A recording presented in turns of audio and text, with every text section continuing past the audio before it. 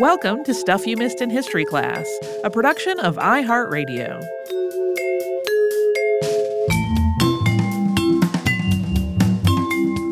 Hello and welcome to the podcast. I'm Holly Fry. And I'm Tracy V. Wilson. So, Tracy, I think the name Cagliostro kind of automatically comes with all kinds of just instant connotations and imagery when you say it.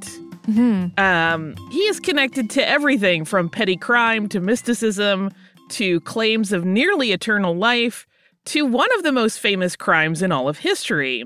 And one of my favorite things in researching this was actually the way that Britannica defines Cagliostro, and that's with a subheader of Italian charlatan. I love those sort of qualifiers. Like one of the other episodes that we're recording today, which, you know, who knows what order these are actually going to come up in. But when I was looking for artwork, there are lots of people with the same name. And so some of them had the qualifier in parentheses, murderer. Mm-hmm. And here's the thing. If you look at any number of different sources, you'll get a different qualifier like that. Yeah. Because everybody has a different point of view about him. So I wanted to approach his story in a way that kind of pares down some of the gauze, much of which he hung himself, and just looks at his biography. But even so, this one gets quite long, despite the fact that there's a lot of his biography we don't know. And it still feels like I left so much out. This is a person who is very busy and involved with a lot of people. So if you have a fave Cagliostro story and it did not make it in, I am sorry. There is just so much. A lot of it is very fun and fantastical. That just means there's more fun stuff for you to read out in the world. I also do want to make sure that we give a heads up here that this episode contains discussion of sexual coercion and sex trafficking. And with that warning out of the way, the story of this man who became really a legend. I mean, there are people who know his name who don't really know who he was, but he started with a pretty meager beginning. So let's jump right in there. Yeah, he was born Giuseppe Balsamo on June 2nd, 1743 in Palermo, Sicily. Sometimes you'll see other dates in early June cited depending on the source. And a note on that name, he's written about as both Giuseppe and as the anglicized version of that name, which is Joseph. And all of that was before he took the name that became way more famous. So for this first part of his life, before he takes on that assumed name, we're going to go with Giuseppe. And then once he starts calling himself Cagliostro, we will transition over to that name.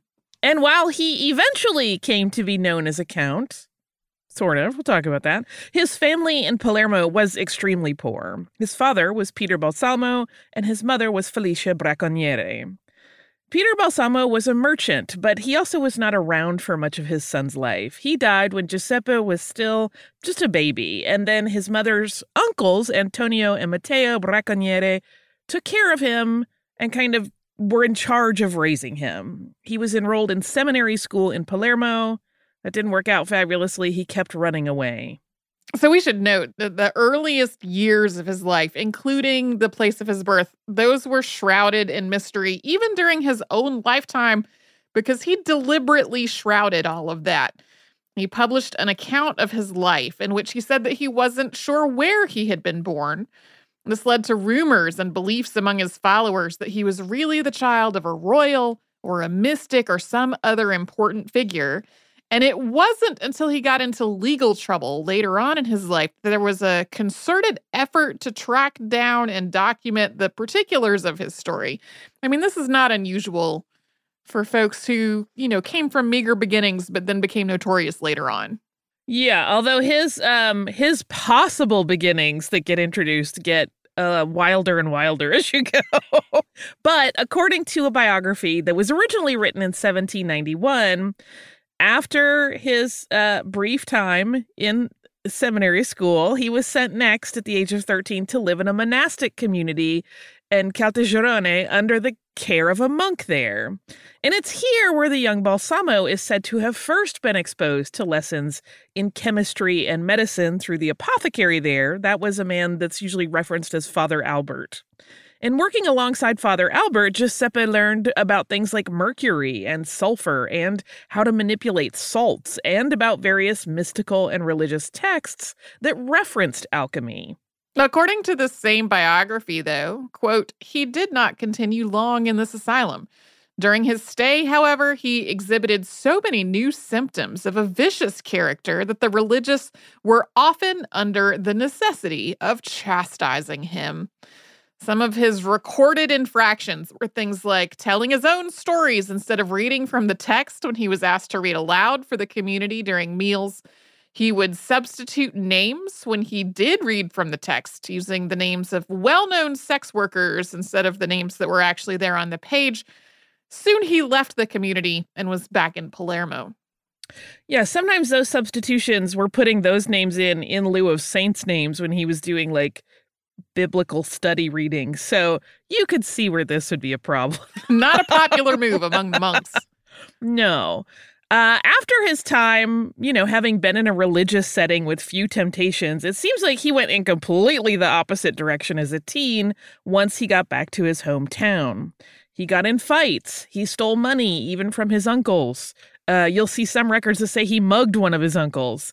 He started drawing, and he was apparently pretty good at that, but he used that skill instead of making art to forge theater tickets and then entire documents as his skills got better and better. And over time, young Giuseppe became well known to the authorities because he just loved to stir up trouble and get into altercations. Often he would get into altercations with the men who came to arrest him. He's also said to have helped other arrested men escape authorities. And he ran a scheme where he feigned to be running love notes back and forth between two young people, and he would then add requests for money or gifts from the young lady involved in her letters to the young man, who is sometimes reported as a cousin of Giuseppe's. And then he would pocket any extra goods that he was given to take to her by her paramour. So he was just kind of running this nice little scheme of like, what will someone in love give me as a gift? Intended for his actual beloved. This is but a sampling, though, of his rap sheet of petty crimes, and he eventually became the leader of a street gang that routinely just robbed people, and rumors went around town that he had stabbed a man. Sometimes that is reported as he stabbed a priest to death, but everyone was too afraid of him to really question the situation. Even though he was arrested a lot, he was released pretty soon afterward, all the time. There was rarely enough evidence to keep him locked up, or one of his relatives would intervene and pay whatever fine or bail was involved. But then he fleeced a silversmith of 60 silver pieces, and that man was Vincenzo Marano. Balsamo had told Marano that he knew of a treasure that had been buried at Mount Pellegrino. He had come to know this information, he said, through an ancient document.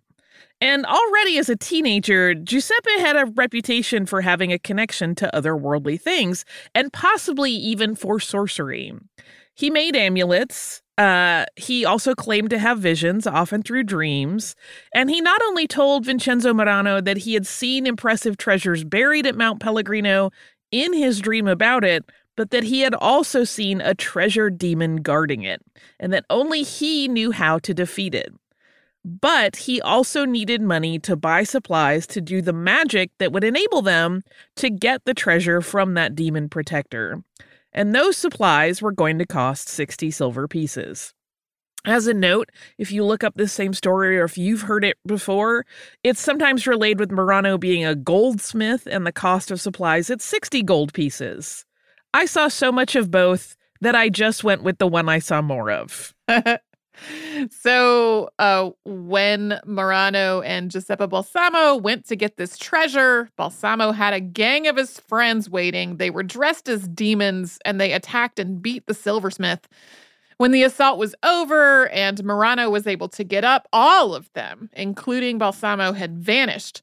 So initially, the silversmith was worried for his young guide, and then he heard that Balsamo had left town. He realized he had been swindled. Yeah, at that point, Balsamo was not going back because he knew that this silversmith, who was not a small or gentle man necessarily, was really going to have his hide. So after leaving Sicily, Giuseppe began a life of travel. As far as we know, there's actually little to no documentation, so we only have his word for it, or in some cases, there are additional accounts, and on occasion, some actual written record. But relying initially on the money that he had made through his deception of Murano, he reported visiting Greece, Persia, Egypt, and Arabia, as well as other locations. And that's also when he told people that he really studied deeply the world of alchemy. His first stop was in Messina, and that makes a lot of sense because Palermo is on the western half of the island of Sicily, and then Messina is over on the far eastern tip of the island, right where Sicily and the boot of Italy almost kiss. So to get off the island, would have been best to go that way. This was also a large port, so from Messina he could get almost anywhere that he might think of. And in Messina, Giuseppe said that he met a man named Altotas, who was either Greek or Spanish, he wasn't certain, and who he claimed to be a chemist or an alchemist. Altotas, according to Cagliostro, also had several ancient Arabic manuscripts with him, and he knew a lot of magic that Cagliostro was very eager to learn from him. Of course, he wasn't going by Cagliostro yet.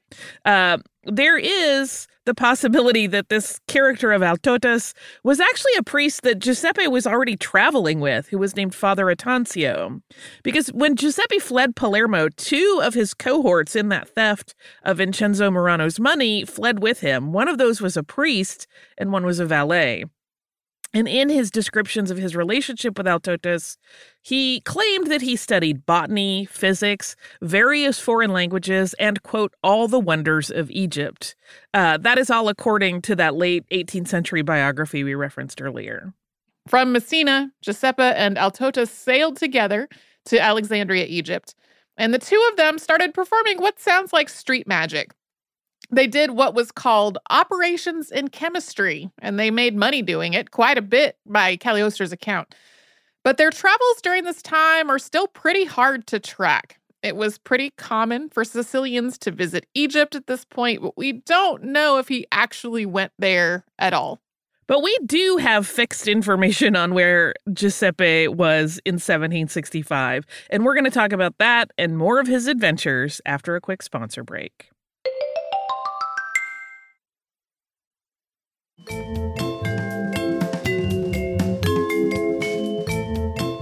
We mentioned before the break that we don't know for certain that Giuseppe Balsamo went to all of the places that he claimed, but we do know that he was on the island of Malta starting in 1765.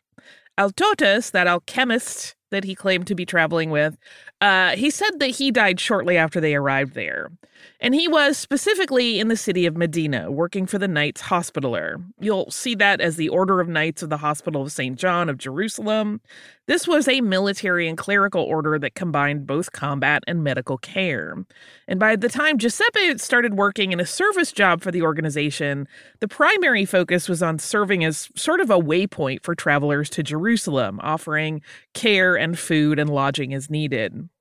This was a very wealthy charity by the time that Giuseppe landed on Malta, and it also had an alchemy lab. And that seems to have kept him happy for at least a little while. He mixed medicines using some of the skills he had acquired in his religious schooling days, and he also searched for the Philosopher's Stone. He was not the only one there doing this. He was helping other workers of alchemy do the same thing. And he actually worked there for 2 years and was well liked enough to have glowing recommendation letters when he chose to move on in 1767. When he left, it was to go to Italy. He passed through a few cities before making his way to Rome and hunting for work there, showing his recommendation letters to as many high-ranking church officials as he could until he found somebody who needed his skills. And that man was Cardinal Orsini.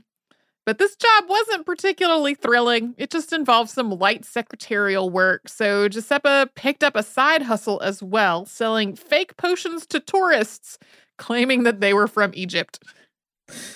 He also made money selling drawings, which were first printed on copper plates and then inked by hand.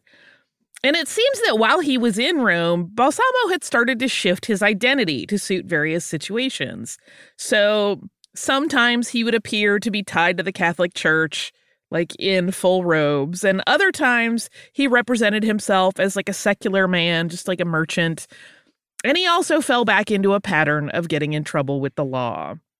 He was held in jail for several days, for example, after getting into a fight with a waiter. But the more important thing that happened to him in Rome was that he met a girl named Lorenza Feliciani. And we say girl pretty pointedly here. She was only 14 when they met, and Giuseppe was 25. She's described as a blonde, blue-eyed beauty, and Giuseppe was completely smitten with her. To be clear, though, this age difference was recognized as significant. Lorenza's parents were initially very reluctant to approve the two of them marrying because their daughter was so young. But because Giuseppe was so well connected to men high up in the church and so well respected, despite the fact that he still seemed to have some connections to his friends from his petty crime days back in Palermo, the Felicianis ultimately caved on this whole matter. And initially, Giuseppe and Lorenzo lived with her family, but that caused all kinds of tension. The conservative and very devout Felicianis didn't like the way Giuseppe behaved, including influencing their daughter to be less pious. Giuseppe felt like his new in-laws cramped his style and were just too judgmental, and eventually there was a huge fight that ended with the newlyweds moving out. This put the two of them in a tight spot financially, and Giuseppe once again fell back on illegal methods of making a living. He became friends with a man named Agliata, who claimed to be a Prussian marquis and a colonel, among other things.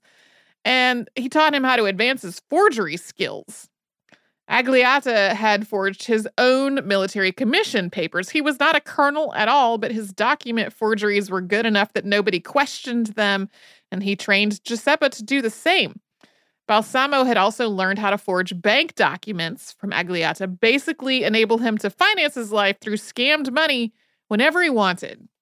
You can just write your own money, no problem. It turned out, though, that sharing all of these tricks of the trade on the part of Agliata was not merely some magnanimous kindness to an up-and-comer. Agliata found Lorenza beautiful and desirable, and he made it clear to Giuseppe that he would like to have sex with his wife. It is not clear whether Giuseppe Balsamo had always intended to use Lorenza in what amounts to sex trafficking, but it does seem that way. Before this, before his friendship with Agliata, he had certainly encouraged her to dress more provocatively, and then by his own description had taught her to be more alluring to men. This was one of the issues that her family really had with him. He had even shifted her identity, having her go by the name Serafina rather than Lorenza. And so when Agliata made this overture to Giuseppe, Balsamo was not scandalized by it in the least. He seemed to see it as a commercial transaction, and he coerced Lorenza to acquiesce. Please remember, she was still a young teenager. She had still grown up in a very religious family, and while he wasn't scandalized, she was very, very concerned about her immortal soul and the moral consequences of adultery. According to that 18th century account of things, Balsamo told his wife, quote, that adultery is no crime in a woman who commits it on account of her interests, and not simply through affection to another man. For a while, the Balsamos continued to travel with Agliata, although to outward appearances, it probably seemed like Serafina was Agliata's wife. They were traveling together as a couple, and Giuseppe and some of his friends were traveling in a separate carriage. In the course of this arrangement, Giuseppe profited because both he and Serafina were receiving money and gifts from Agliata. This entire group profited as well because Giuseppe and Agliata teamed up. They were forging various letters to scam wealthy families out of money along the way. But while they were in Bergamo, the group and their illicit business came to the attention of the authorities. It is possible that they were betrayed from within the group. Historian Ian McCalman writes this incident as though one of Giuseppe's other traveling companions turned his friend in out of jealousy. But regardless of how the police learned about them, Serafina, or Lorenza, and Giuseppe were arrested. Agliata escaped, taking all of their money with him. The worst and most incriminating documents that they had on them were stuffed down Lorenza's bodice. She was able to destroy them before they could be used against her husband. The two ended up banished from Bergamo, but Giuseppe believed that he would have been killed if those papers had been seized. After this incident, Giuseppe and his wife took on the guise of religious pilgrims so they could go to the Cathedral of Santiago de Compostela in Spain. This is the burial location of saints. And then later in his life, Cagliostro would claim that he had truly wished to atone for his life in undertaking this journey. But even if that were true, he veered off course pretty quickly. They did travel to Spain, but along the way, Giuseppe leaned on all of his old tricks to bring in money, including once again coercing his wife into sex work. When they reached Barcelona, which was about 560 miles away from their original target destination, their money ran out. Lorenza, again at her husband's urging, gave a false confession to a priest there, saying that they were from high-ranking families of Rome but had been cast out because they had married without their family's consent, and so they were left penniless. And this was, of course, a scheme to get the church to give them money, and it worked. Although this led to another deception, as the minister wished to see their marriage certificate, which they did not have, and so they went to a magistrate for help procuring that document. That magistrate was very interested in Lorenza, and the cycle of using her beauty to gain financial favor from other men began again. The Balsamos moved from one perilous deception to another this way, with Giuseppe duping people in one place as long as he could until he was found out or things got complicated. In some cases, these men would fall in love with his wife, and he would be like, this has gone too far, we have to leave. So then he would pick up and run and start the cycle all over again somewhere else. We know that he was in London in 1776. And at that point, he had adopted the title of Count and the name of Cagliostro. That name was actually said to have come from another member of the family, an aunt who had married a Cagliostro, and he billed his wife as the Countess Serafina Feliciani. Cagliostro told people that he was a miracle worker and that he had curative powers. He was especially fond of a red powder that he used as a prop, and he called it materia prima. In alchemical terms, prima materia, which he was obviously referencing, is the material from which all other substances are created, including the Philosopher's Stone. It is the essence of the ether, and Cagliostro said that he could use it to turn base metals into gold. He also carried with him a liquid that he called Egyptian wine, and he claimed that it could extend a person's life. While Cagliostro was in London, he became a Freemason. There's a significant aspect of Cagliostro's entry into Freemasonry that's worth considering. Being a Freemason was expressly forbidden in the Catholic Church, starting in 1738, and Cagliostro had grown up in deeply Catholic Sicily. So, although he had pretty clearly been very morally flexible up to this point, this is a move that would have very clearly communicated his disregard for the church. But it also became pretty obvious pretty quickly that he didn't really view Freemasonry with any reverence either. While he was in England, he claimed that he had come into the possession of a book by a man named Costin. You'll sometimes see other names that are similar to that, which he would later say was a sacred manuscript of lost knowledge that inspired the Egyptian Rite. The Egyptian Rite was essentially a revision of existing Freemasonry, spearheaded by this faux count who wanted to start his own branch of the order. We will talk more about that effort after we take a quick break to hear from our sponsors.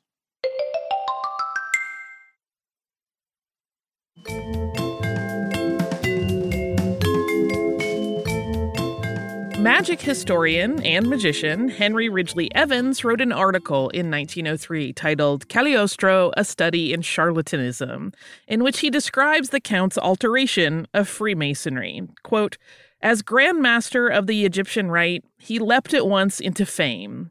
His swindling operations were now conducted on a gigantic scale. He had the entree into the best society. According to him, Freemasonry was founded by Enoch and Elias. It was open to both sexes. Its present form, especially with regard to the exclusion of women, is a corruption. The true form was preserved only by the Grand Kofta, or High Priest of the Egypt. Up until Cagliostro's claims about the order's origins, Freemasonry was believed by most of its members to have been rooted in the stonemasons' guilds of the Middle Ages. The exact origins aren't really documented, but the oldest known written reference to the order is from 1390.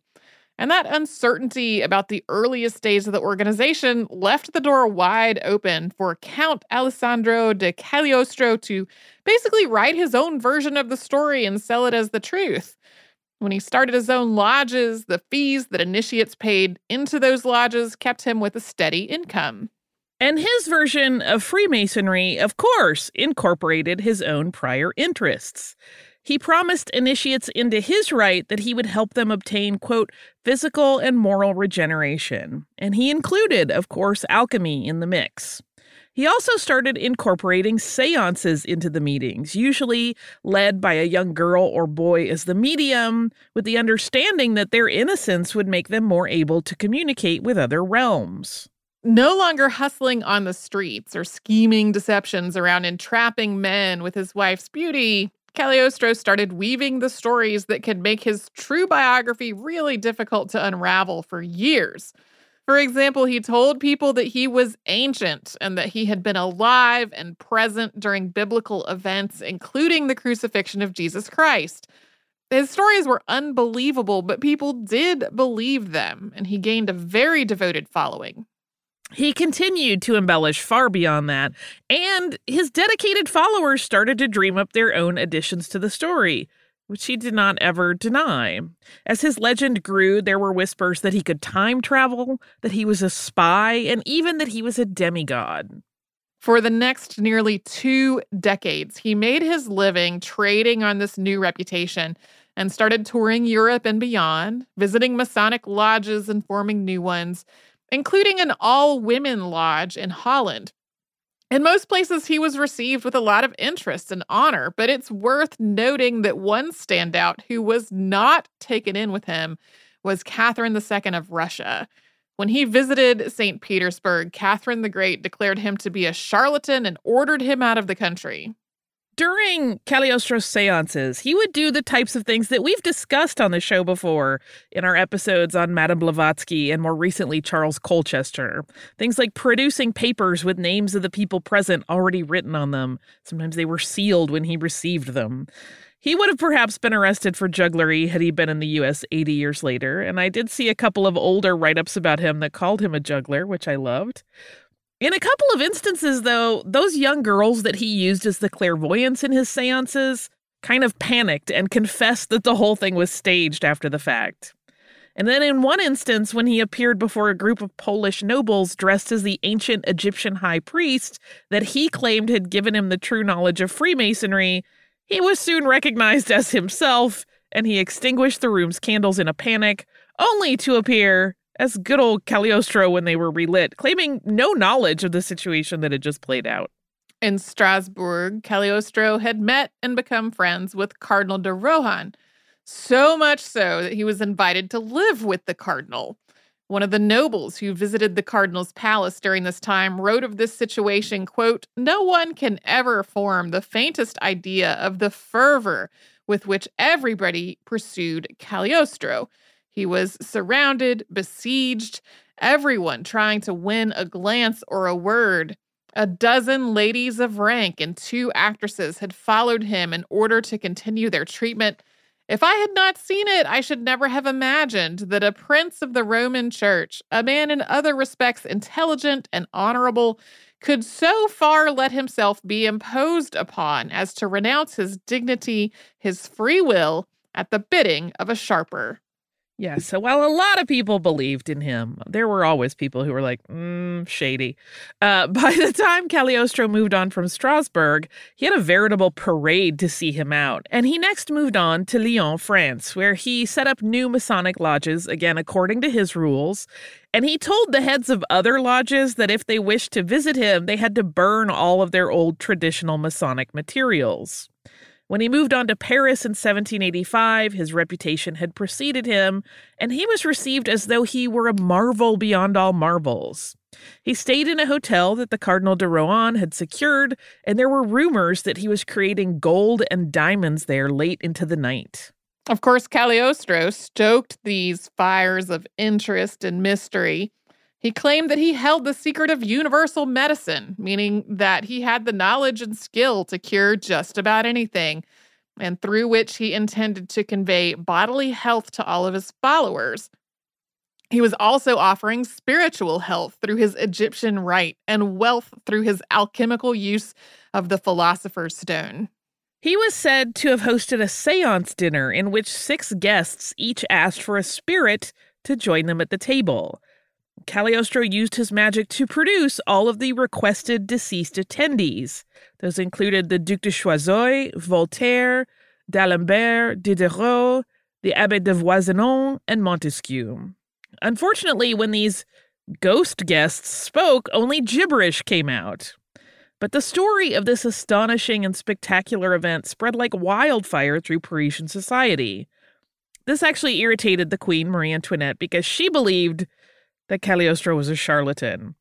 And though many of the ladies of the court wished to have a series of lectures from Cagliostro because they did not think he was a charlatan, they had set this up and then they blabbed. And once word got out, that series of lectures came to an abrupt end. But Paris loved Cagliostro, and soon there were trinkets and souvenirs available that featured his face on them.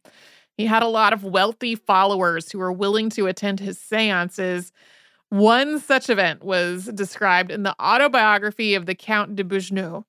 Quote, as a sorcerer, he had a Kabbalistic apparatus on the table with a black cloth on which were embroidered in red the mysterious signs of the highest degree of the Rosicrucians. There stood the emblems, little Egyptian figures, old vials filled with lustral waters, and a crucifix very like, though not the same as, the Christian's cross. And there, too, Cagliostro placed a glass globe filled with clarified water. Before the globe, he used to place a kneeling seer, that is to say, a young woman who by supernatural powers should behold the scenes which are believed to take place in the water within the magic globe. The seer became convulsed. She ground her teeth and exhibited every sign of nervous excitement. At last, she saw and began to speak. What was taking place that very moment, hundreds of miles from Paris, in Vienna or St. Petersburg, in Austria or Peking, it would be hard to believe that such scenes could have taken place in France at the end of the 18th century.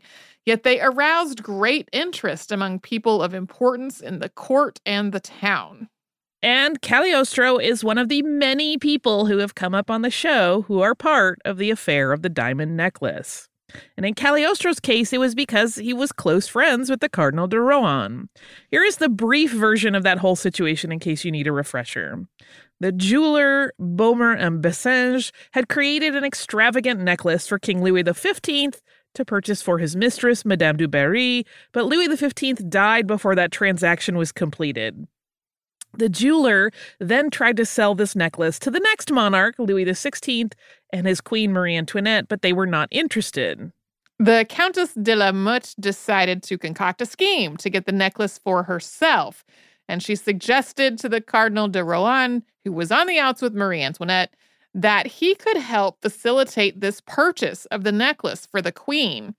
All of this hinged on a lie that she told that Marie Antoinette actually wanted this necklace but could not afford it or be linked to its purchase during the time when the country's money needed to be elsewhere. De la Motte forged letters from the queen to Rohan and arranged a meeting late at night in the Versailles Gardens with a stand-in who claimed to be the queen. The cardinal agreed to the plan based on all of this and signed a contract with Baumer and Bessinge for the purchase as a representative of Marie Antoinette. But then, when he was unable to secure the funds, the jewelers went to the monarchs for the money. That obviously uncovered the whole scheme. The necklace had already been handed over to the Countess de la Motte, who had broken it apart and sold it. So because of his involvement, Cardinal de Rohan was arrested after Countess de la Motte implicated him, and that meant that Cagliostro was also on the hook. The Countess had told the authorities that Cagliostro had been the one to break up the necklace and to tell her to sell the diamonds in London. Cagliostro wrote his account of his arrest, quote, on the 22nd of August, 1786, a commissary, an exempt, and 8 policemen entered my home. The pillage began in my presence. They compelled me to open my secretary. Elixirs, balms, and precious liquors all became the prey of the officers who came to arrest me. I begged the commissary to permit me to use my carriage. He refused. The agent took me by the collar. He had pistols, the stocks of which appeared from the pockets of his coat. They hustled me into the street and scandalously dragged me along the boulevard all the way to the Rue Notre-Dame du Nazareth. There a carriage appeared, which I was permitted to enter to take the road to the Bastille. He and his wife, Lorenza, were both taken into custody on August 22nd, 1785, and he stayed in prison awaiting a hearing until January of 1786. As all the legal machinations played out, Lorenza was found to have had no involvement in this and was freed. The cardinal was also revealed to have been foolish, but an innocent dupe. But Cagliostro was still regarded with suspicion. There was testimony that he had known of this deception, that he wanted to break up the necklace so that he might multiply the number of diamonds through alchemy and thereby increase his wealth. But Cagliostro had actually gotten to Paris the day after the cardinal had entered into this contract with the jewelers. Because of that timing, and because he was obviously an extremely confident man, Cagliostro was pretty relaxed on the witness stand. When he was asked who he was, he simply replied, "I am an illustrious traveler." That made all present laugh, according to witness accounts. And of course, he was let go. He was finally released on June 1st, 1786. So you might think that he would want to put this whole ugly business behind him. But Cagliostro, after returning to his home and reuniting with his wife dramatically and in front of a huge gathering of friends and curious onlookers, he immediately started legal proceedings against the governor of the Bastille and the commissioner of police. He wanted them to answer for the seizure of his personal property. But before those charges could get off the ground, King Louis XVI banished the alchemist from France entirely. There was an offer for him to return to continue his legal case, but Cagliostro thought it was a trap and refused. He did, however, write a pamphlet predicting that the Bastille would fall, and he published that from the safety of London. Yeah, that was actually the first of a few where he was basically just publishing pamphlets and sending them over to France that were kind of a little bit, barbed and clearly vendetta-driven. London did not quite offer Cagliostro the same level of embrace that he had enjoyed in France. He did certainly have supporters there, but he also found that many English people were a little more suspicious of his supernatural claims by this point, and the Freemasons of London wanted nothing to do with him or his Egyptian rite. When he attended a banquet at the Lodge of Antiquity in the city, one of its members put on a performance that was clearly meant to be a send-up of Cagliostro and his magic, and the faux count left the hall among jeers of ridicule from the members. So this performance consisted of a song, which was acted out, and according to notation published with an engraving that depicted the scene, the song lyrics included these lines. This self-dubbed count some few years since became a brother Mason in a borrowed name, for names like simple, numerous he bears, and Proteus-like in 50 forms appears. I boast a balsam every ill to cure, my pills and powders all disease remove. Renew your vigor and your health improve. This cunning part the arch impostor acts, and thus the weak and credulous attracts. But now his history is rendered clear, the errant hypocrite and quack appear. May all true masons his plain tale attend, and satire's lash to fraud shall put an end. Pretty great. Probably not for Cagliostro. But to make matters worse, the high style in which he lived his life had really put him into deep debt. He also, his health was not what it once had been. And soon he ran from London to avoid debtor's prison. And he really hoped that he would regain his footing, both in finances and reputation elsewhere in Europe. But all of these scandals that he had been embroiled in were starting to catch up with him. He was forbidden specifically from practicing any of his alchemy or rites in Russia, Spain, Germany, and Austria, and he was still banished from France. He tried to establish a lodge in Italy, which was very brazen, giving the papal stance on Freemasonry. That plan did not pan out, and then he petitioned France to let him return. But before anything came of that petition, his life was abruptly interrupted. On December 27th, 1789, Cagliostro was arrested and imprisoned in San Angelo, Italy. The Holy Inquisition had seized his personal effects, particularly his documents regarding Egyptian masonry. And in a turn that's often called a betrayal, his wife, Lorenza, was the primary witness against him. She revealed that his work in alchemy and the supernatural was all trickery, and while he was discredited in that regard from any sort of magic that would go against the church doctrine, he had used his tricks to deceive and steal. I don't know if I can call that a betrayal. I was going to talk about that in behind the scenes. We can sure do that. Yeah. And there was no walking back the fact that he was a Freemason. He did attempt to claim that he was trying to reform the order through its Egyptian roots in order to come back to the doctrines of the Catholic Church. It's kind of a desperate move, it sounds like. But after that entire explanation was met with doubt, understandably, he tried once again to assert his connections to all manner of underworld secrets, some of which he said could damage the Catholic Church.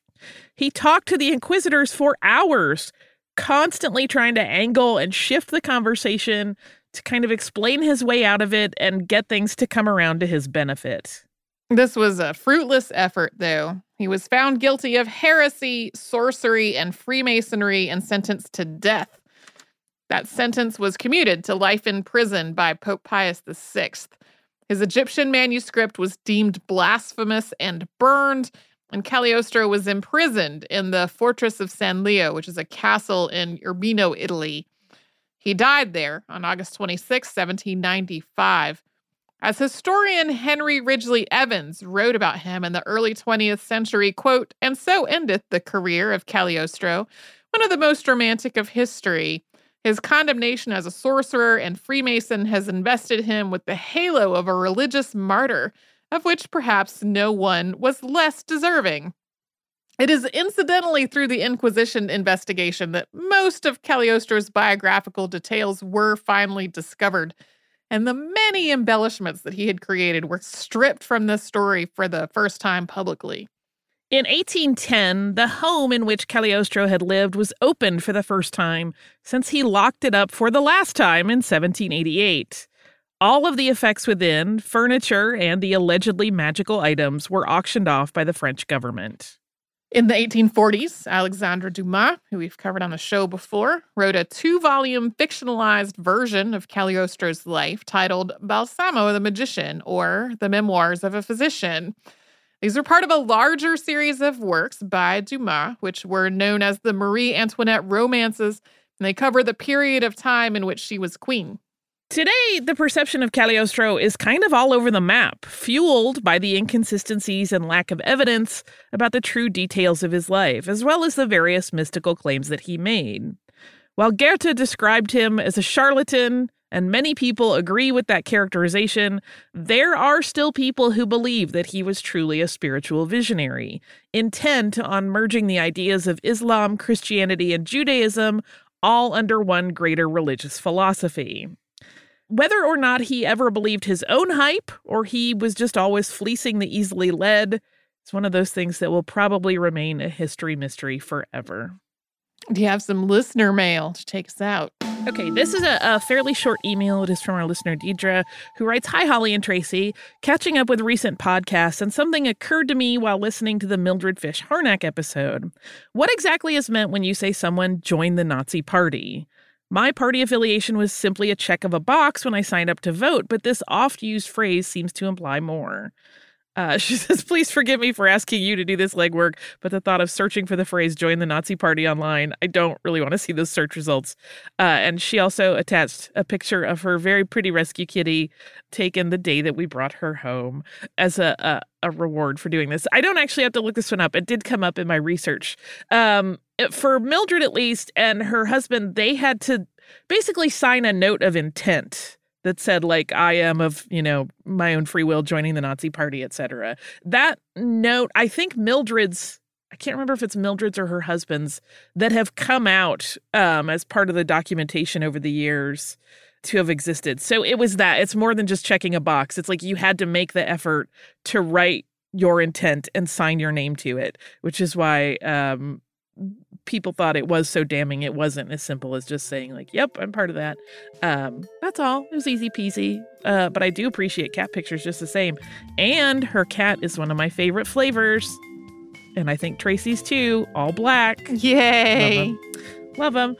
So thanks. I hope that cleared that up. I know that was a quick one, but this was kind of a longish episode. So if you would like to write to us, you can do so at historypodcast@iheartradio.com. You can also find us anywhere on social media as Missed in History. And if you haven't subscribed and you feel like it's time, that sounds grand. You can do that on the iHeartRadio app, at Apple Podcasts, or wherever you listen to your favorite shows.